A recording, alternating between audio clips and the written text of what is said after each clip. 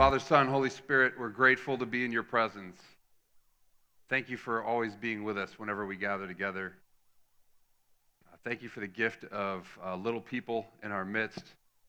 For Mabel this morning, God, we're grateful for her and for so many others. We're thankful to be in this school where we know that you're at work every single day, that you've invited us to be part of the life of the school, so we continue to pray for the last few weeks. Children would be able to hang in there before summer break. The teachers would have extra patience. Year-end testing would go well, God, that you would provide your shalom peace in every classroom, that children would know that you're loved by you. Thank you for the privilege of being together and listening to your word this morning. In Jesus' name we pray. Amen. Well, good morning, everybody. We're in the middle of a series called Led by Jesus, and it's a complement to conversation we were having before Easter about how Jesus saves us, and now we've been talking about how Jesus leads us on a practical sort of day-to-day level. And we've been using different images in Scripture to think about the ways in which Jesus leads us. So you've noticed these images on the screen. We've talked about Jesus as a shepherd, Jesus as a teacher, Jesus as a prophet. And today I have the unenviable task of talking about Jesus as a judge. And the ways in which Jesus leads us by being a judge. So if you came to church hoping to hear about judgment and judgmentalism, you win today. Congratulations.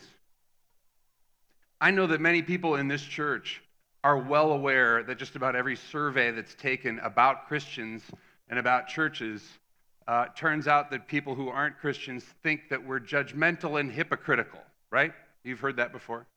There's a lot of people in this church who understand that and are working really hard to figure out how not to be so judgmental and therefore hypocritical, and to be more gracious towards people who think differently, live differently, look differently than them.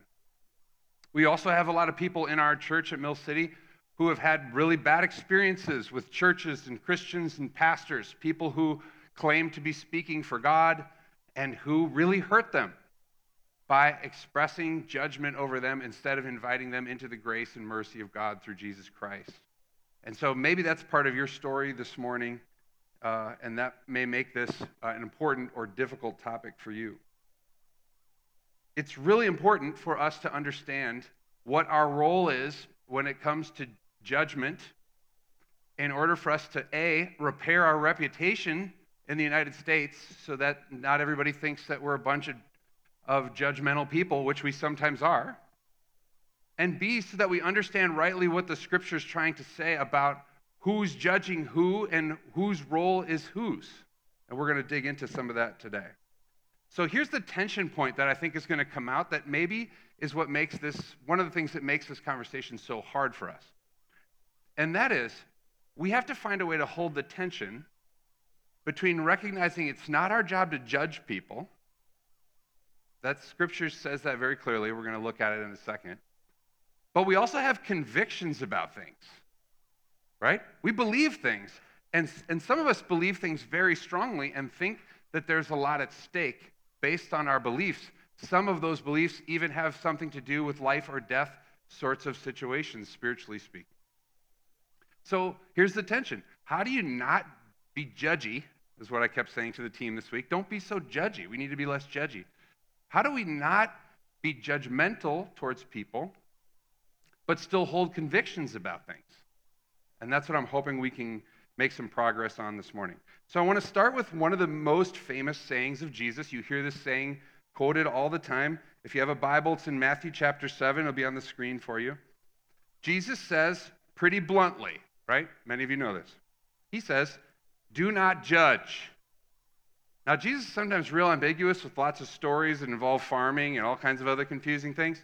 This is not hard to understand, right? Do not judge, or you too will be judged. For in the same way that you judge other people, you will be judged, and the measure you use, which means like the way in which you're judging the people, that's how you're going to be judged. So however you decide other people should behave, you're going to be judged on the same scale. Do not judge, or you're going to be judged. Pretty straightforward, right? Jesus is teaching that it's not our job to judge other people. Here's the way Eugene Peterson puts it in the same verses in the Message translation of the Bible that he worked on. It's a little more colloquial. He says, don't pick on people. Jump on their failures, criticize their faults, unless, of course, you want the same treatment. That critical spirit has a way of boomeranging. It's a great word, isn't it? If you jump on people's failures, criticize their faults, and pick on people, you're going to get that back in your own life, is part of what Jesus is saying here. This creates a cycle of judgment. When we start being judgmental towards other people and judging folks, it creates a whole culture of judgment where everybody else picks up on the fact that we ought to be judging other people. And then you all of a sudden have whole communities of judgment. And the cycle perpetuates itself. If you judge someone, they want to judge you back, right? Like, well, who are you to tell me what I'm supposed to do? You have XYZ problem, and I'm going to judge you back. And it just gets worse and worse. This is a huge problem in the Christian community. It's not only a problem between Christians and people who don't believe the same thing as Christians. It's also a problem between Christians who are of different theological persuasions, if you will, different perspectives on how to be a Christian. Christians can be judgmental, especially towards other Christians. We're quick to decide that other people are wrong and that we're right and that their choices are bad and our choices are good. And we can even get to the spot where we think it's our job to judge other people in our effort to stand up for what is right. Now, this creates all sorts of problems in a number of ways. One, people end up feeling judged by Christians in a way that when someone walks through this door, some of you come here often feel relatively comfortable popping into this school and participating in a Mill City worship service. But for someone who's coming in for the first time, they might be terrified. You might not be able to tell by looking at them, but they might be terrified that they wore the wrong thing, that they don't know when to stand up or to sit down, that they're not going to know who to sit with, that they don't know if you're supposed to get coffee in the middle of the service or not, if this guy who's standing up here is going to ask them to do something weird. They have all sorts of anxiety about being judged in some way for not knowing how we do it or what they're supposed to do, or even deeper than that they might be judged if people found out what they were really like and what they'd really done in their lives. So they don't go to church because they don't want to experience that. Christians have trouble because we can't work together many times with other Christians because we've sort of excommunicated each other. We don't even know that we can be in the same room. I know Christians who won't pray with other Christians because they've decided they're heretics in one way, shape, or form. Church communities end up becoming these insider communities, social clubs that judge people outside of their social club as a way to protect themselves from the ways the world is changing all around them. It's a self-protective mechanism we use to help ourselves. Judging excludes people. It leads to bitterness. It leads to hypocrisy, as Jesus points out, and it leads to self-righteousness because we have to think we're right over against someone else in order to stay who we are and affirm our identity. So Jesus tells us not to judge other people because it hurts them and it hurts us, and it creates a cycle of judgment that perpetuates itself on and on and on and on and on. And we see that, right? We have examples of that. Everybody? Some nod? 4 of you agree with me. All right, here we go. It's not hard to get on board, I don't think, with the do not judge part of this equation. Right? Do not judge is pretty easy to sell in today's culture. But how do you then hold on to things that you feel convicted about, that you think are true about God, true about what God wants us to do with our lives, without coming across as judgmental or without disobeying what Jesus is saying when he says, do not judge? Part of the answer to that question is to realize that when Jesus says, do not judge, that doesn't mean anything goes. Okay? Do not judge doesn't mean do whatever you want. and don't tell anybody else what to do. Okay? This is the hard part now. We have to make judgments. Everybody does. We have to make judgments. We can't stop making judgments about what we think is right or what we think is best. Every day, we're trying to make the best judgments we can about what to do with our lives, aren't we? We can't stop doing that. Jesus says, Paul says, other people in the scriptures say, you judge for yourself what is right and what is wrong and act accordingly. It's up to you to make the best judgment you can about whether you agree with what I'm saying or not.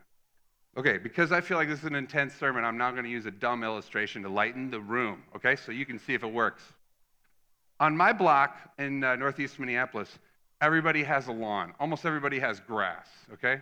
Do you live around people with grass? Does anyone know why we all have grass? If you do, explain that to me later. I don't totally understand it. Okay, everybody on my block has grass. Everyone else on my block expects people to cut their grass and get real mad if people wait too long to cut their grass. Does that happen in your neighborhood?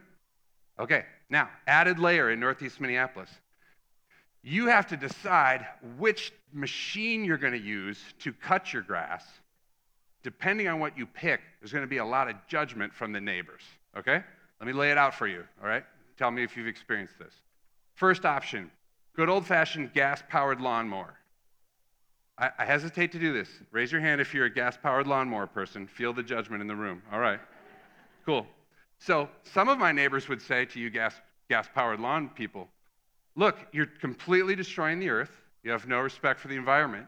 These things pollute like crazy and make tons of noise and ruin everyone's life. I can't believe that you care more about your grass being even than about saving the world and the rest of us, right? Now, it's Minnesota, so no one ever says it like that.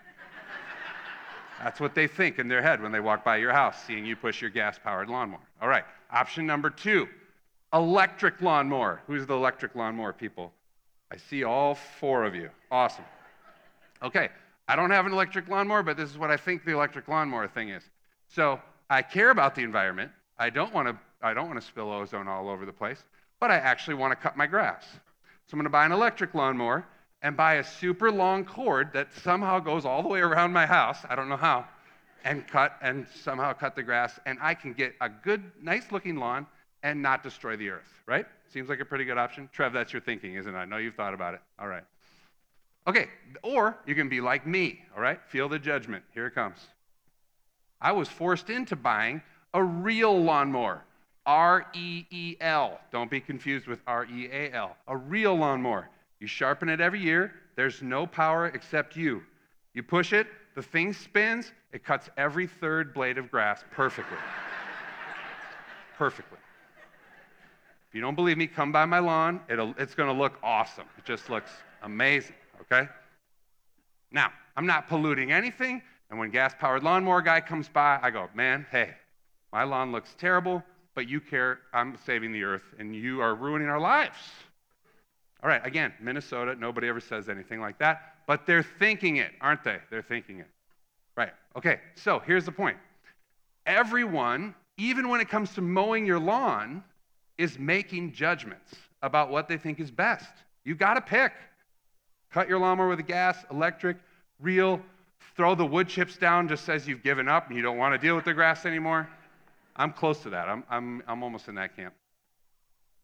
You're making judgments. You might not be saying them out loud, but you have to make a choice. You don't get to just not make a choice.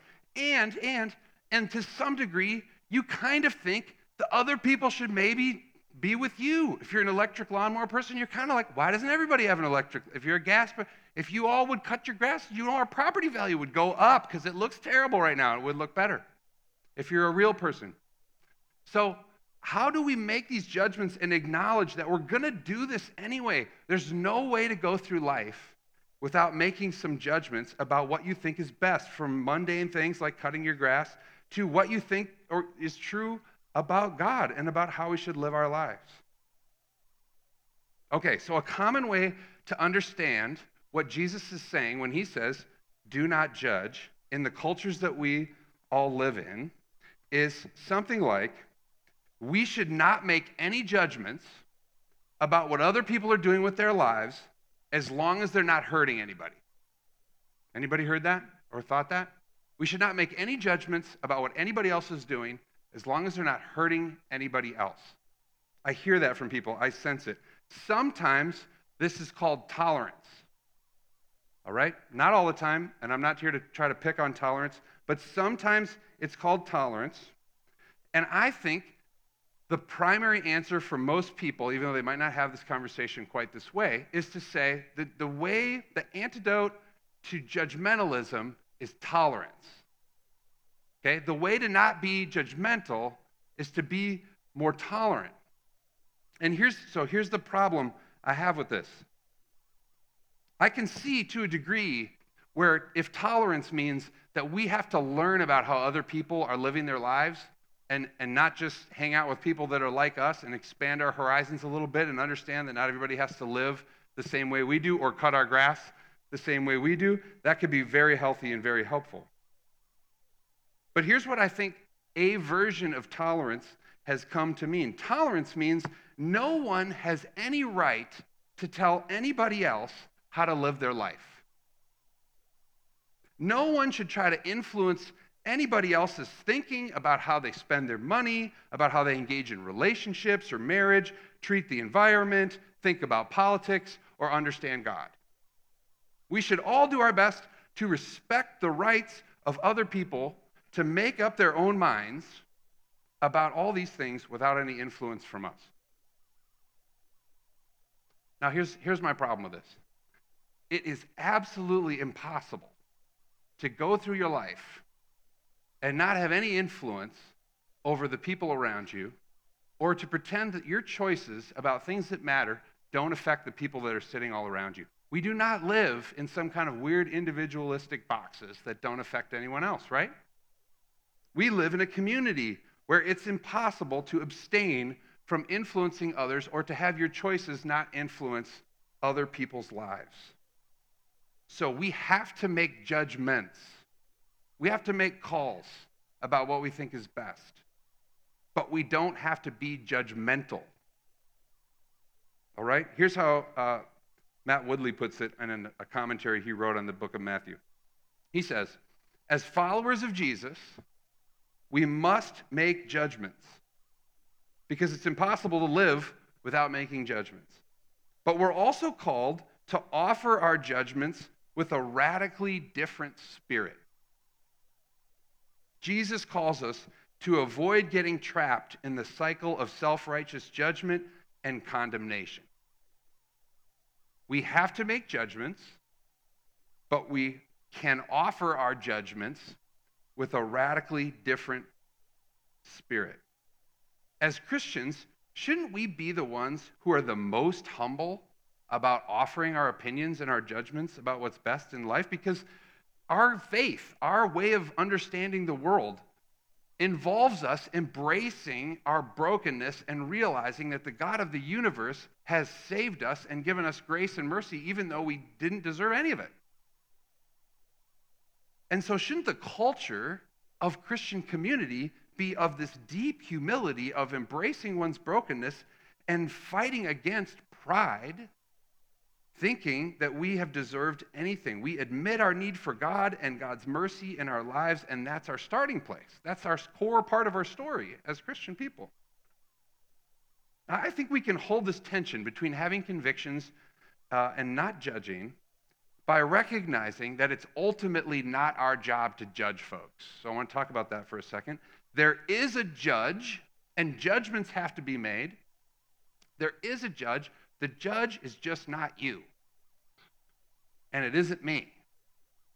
So Jesus goes on from saying, do not judge, to then tell us that he is the judge. He's going to do the judging. We desperately, in our culture today, we need just and righteous judges, don't we? Can you imagine society without good judges? It's chaos, right? In human history, it's chaos if you don't have people who can help make good and just calls. And judging, if any of you have worked as a judge or for a judge, you know judging is hard work because being a judge comes with great responsibility and enormous power Judges can dramatically affect the lives of the people that they have influence over. Some judge well, some judge poorly. And the impact is enormous. My friend who's my best man in my wedding, Jordan, he spent 10 years as a public defender down in New Orleans, defending juveniles who are accused of crimes in an extremely corrupt legal system. And one of the stories that stuck with me from his time there was when he told me, when I graduated from Stanford Law School, I decided to go to New Orleans because my assumption was, if a really smart person with really good training makes the right argument for poor kids who can't afford any other kind of defense, then justice will be done. And the first time that I stood in the courtroom and I did my homework and I made the right argument on behalf of a poor kid and presented it to the judge, and the judge looked at me and just totally disregarded what I said and decided the fate of this young man however the judge wanted to, totally disregarding my argument, he said something in me broke because I realized that I was powerless. Even someone with the training and experience that I had was powerless to do anything for this 13-year-old in this moment because the judge decided to do whatever the judge wanted to do. We desperately need good judges. Jesus says he's going to be our judge. So that means as Christians, we have to start from the place of saying there is a judge. His name is Jesus. I'm not the judge. You're not the judge. And thank goodness we're not the judge, right? Does anybody want that job, really? Does anybody in the room want to be in charge of judging someone else's heart and connection to God? I don't. The weight of the responsibility of that goes even beyond the influence of a judge in a New Orleans juvenile defense courtroom. Here's what Jesus says in John chapter 5. Moreover, the Father judges no one, but has entrusted all judgment to the Son, that all may honor the Son just as they honor the Father. Whoever does not honor the Son does not honor the Father who sent him. The Bible says that Jesus is the one who defines what is right. Jesus is our judge. Scriptures teaches us in several different places that every one of us will have to give an account someday to Jesus for what we did, both words and actions. We're all going to have that judge experience. Not by each other. I'm not judging you, you're not judging me. But before Jesus. That's the Christian way of understanding this. So being led by Jesus on a daily basis means that we have respect for the fact that Jesus is going to be the one who determines how well we lived our lives. He's our audience. Jesus is the one who defines for us what living a good life is like. Okay, so it's important to remember that the way of life that Jesus teaches us, that we're talking about week in and week out at Mill City Church, is different than many of the other teachings on how to live life that we all hear about it, that we all experience, and that other people that we know believe and live out. The way of Jesus is different than the perspective offered by other religious views, or by people who are agnostic, or people who are atheist, or folks who have embraced humanism as a way of seeing the world. Jesus has a different opinion about what is most important in life than any of those other views. There are some common spaces, but there's also important differences. I was in a meeting with a group of church leaders, and one of the persons pulled me aside at lunch and said, "You're talking too much about what Christians do." This was a training for Christian people, so I was a little confused. I said, "What do you mean?" And she said, "Well, we're not really interested in that. We think there are just a lot of different perspectives, a lot of different gods. They all have different names, but they're basically all the same thing. And so we don't spend a lot of time trying to figure out what the distinctly Christian way of doing life is." Wow, I was blown away. I sat there at lunch. I said, "All due respect, ma'am, I know we just met. I don't mean to offend you." I said, "But I couldn't disagree with you more. And here's why I disagree with you. I live in a part of Minneapolis that's full of all kinds of religious views. I walk by Buddhist temples I know lots of Muslims in my neighborhood. And if they were all sitting here right now and you just said to them about their religion what you said to me, they'd be upset. Because they don't think that. They don't think that all gods lead to the same place. They don't think that everybody has a different name for God and it doesn't really matter. They have perspective. It's different than Jesus' perspective. And we can be very respectful about those differences. And we can partner and do things in the neighborhood. But let's not pretend that they're all the same in the name of tolerance or something else. Because that's just disrespectful to people's perspectives.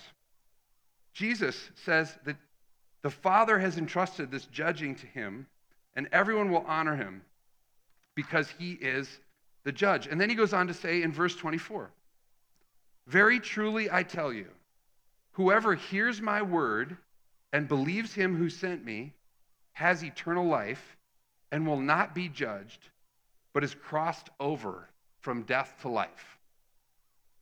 So what kind of judge is Jesus? If Jesus is the judge, we should probably know. My friends who are lawyers, they study the judges, so they know what arguments judges like, what procedures judges like. They do their homework. What sort of judge is Jesus? He goes from saying, I'm the judge, the Father has given me all the power to be the judge, to then in the next sentence saying, whoever hears my word, whoever believes the Father who sent me, has a different kind of life, an eternal life that will not be judged, but is crossed over from death to life. The Christian antidote to judgmentalism is not tolerance. It's God's grace and God's mercy. It's recognizing and honoring the differences of the people in our community and honestly and humbly acknowledging those differences and still trying to persuade people and influence people that your view of who Jesus is and the grace and the mercy that comes through the judge who gets off from behind the bench and takes the sentence of the person being judged. That's the kind of judge that Jesus is. He gets up in the judge's chair and immediately says, if you love me and trust me and accept my gift, you're not going to be judged. Well, that's not very good judging in some way, right? In our way of thinking. He says, I will take the punishment for you, and you will be set free to live a totally different kind of life. So as Christians, how can we be judgmental? Can't we say with conviction that we believe that Jesus is the judge and the judge has a message for anyone who's going to be judged? Without trying to help everybody feel like we have sentenced them to something? It's not our job to judge them. We were people who were going to be judged who found out that this judge was willing to relieve our sentence if we simply walked forward and accepted the gift that God gave us through Jesus' death and resurrection. How can our response be condemning of other people when you were a condemned person yourself? Instead, can't we engage in conversations? Don't we desperately need in the United States of America a space where people feel respected and honored for their differences, where we don't pretend like everybody is the same? We sit at tables and we say, I have a conviction, I have a passion, I have a way of viewing the world. I would love to share it with you. And I also want to listen carefully to what you think. And maybe I'll learn something, because maybe everything that I think isn't quite right yet. Has anyone in here ever been wrong about anything? Wow, you guys are unique. I want the church to be known as this humble, gracious space where people aren't afraid to say that they have convictions, but they have convictions as people who have no business having any pride over those convictions, because Jesus has done everything for them without them deserving any of it. What would it be like if the people could walk through that back door and not be thinking, I wonder if I wore the right shirt, but rather, man, I can't believe there's a group of people who are interested to know my name and my background and what I think, and that will listen carefully to who I am and what my life has been like. Wouldn't that be different? All right, for communion today, let me invite the band to come back up. I think the best response to this is for us to see communion today, one facet of communion, as our need to reconnect with our own need for forgiveness and the humility it takes to come forward and accept this unbelievable gift from Jesus. And say, Jesus died, Jesus came back to life, Jesus offered his body, even though he had no sin and deserved no judgment, to be judgment for us so that we might be set free. So I want you to take a couple minutes before you come up for communion. The way we practice it here at Mill City is you come up when you're ready. Some people will be standing here. Take the gluten-free bread, dip it in the juice, and then walk back along the aisles where there'll be people who would love to pray for you if you have anything that you'd love to stop and let them pray for. But when you come forward today, take a minute to ask for God's forgiveness about when you've acted as if you were the judge. Ask for God's forgiveness anytime that you can remember where you have acted as the judge. Receive God's forgiveness for ways in which you know you've ignored Jesus leading in your life. Ask God to give you a spirit of humility and courage when you engage with other people around the most important topics in life. There's a lot at stake in this. We cannot be sidelined because we're considered judgmental. We have got to repair that reputation and bring the grace and mercy that Jesus offers with conviction into these conversations with others who don't think the same thing and don't live the same way, respecting them and loving them in the name of Jesus. Let's pray. Father, Son, Holy Spirit, we pray that you begin to change the story around your church, especially in the United States, God, around us being judgmental and hypocritical. Help us to be open in our conversations about our faults. Help us to lead with our need for your forgiveness and your grace and your mercy. Help us to be humble in our messages and conversations with others who don't think the same way as us. Bring glory to your name in the way that your church engages in conversation, doesn't judge others or pretend like it's our job to judge others, but still voices the things that we care about and lives them out with passion by the power of your Holy Spirit. Forgive us, God, where we have been judgmental towards other people, where we've been closed off and afraid, where we've made people feel like they didn't deserve your love or couldn't even enter your presence to find out who you were. Forgive us. Open our hearts and our minds to embrace those who do not yet know you.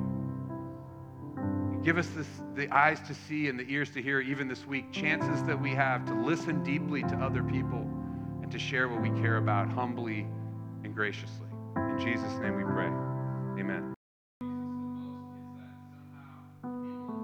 Radical disagreements with sought him out. They came to see him. He would sit with them and talk to them and ask them their name and honor them in ways that nobody else would. And then he would go, what are you doing? Why are you living your life this way? Why don't you come to me and have life? Somehow we've got to find a way to emulate that by the power of God's Spirit. That we can be known as welcoming and accepting people who are also passionate about what we believe and able to share that and listen to others. So I pray that you would find an example, an opportunity to do that this week. Keep your eyes open. I think God's going to give you a chance to love somebody and listen to them and also share what you care about and what you think life is truly about. In Jesus' name. Have a great Sunday. Thank you for being with us. God bless you all.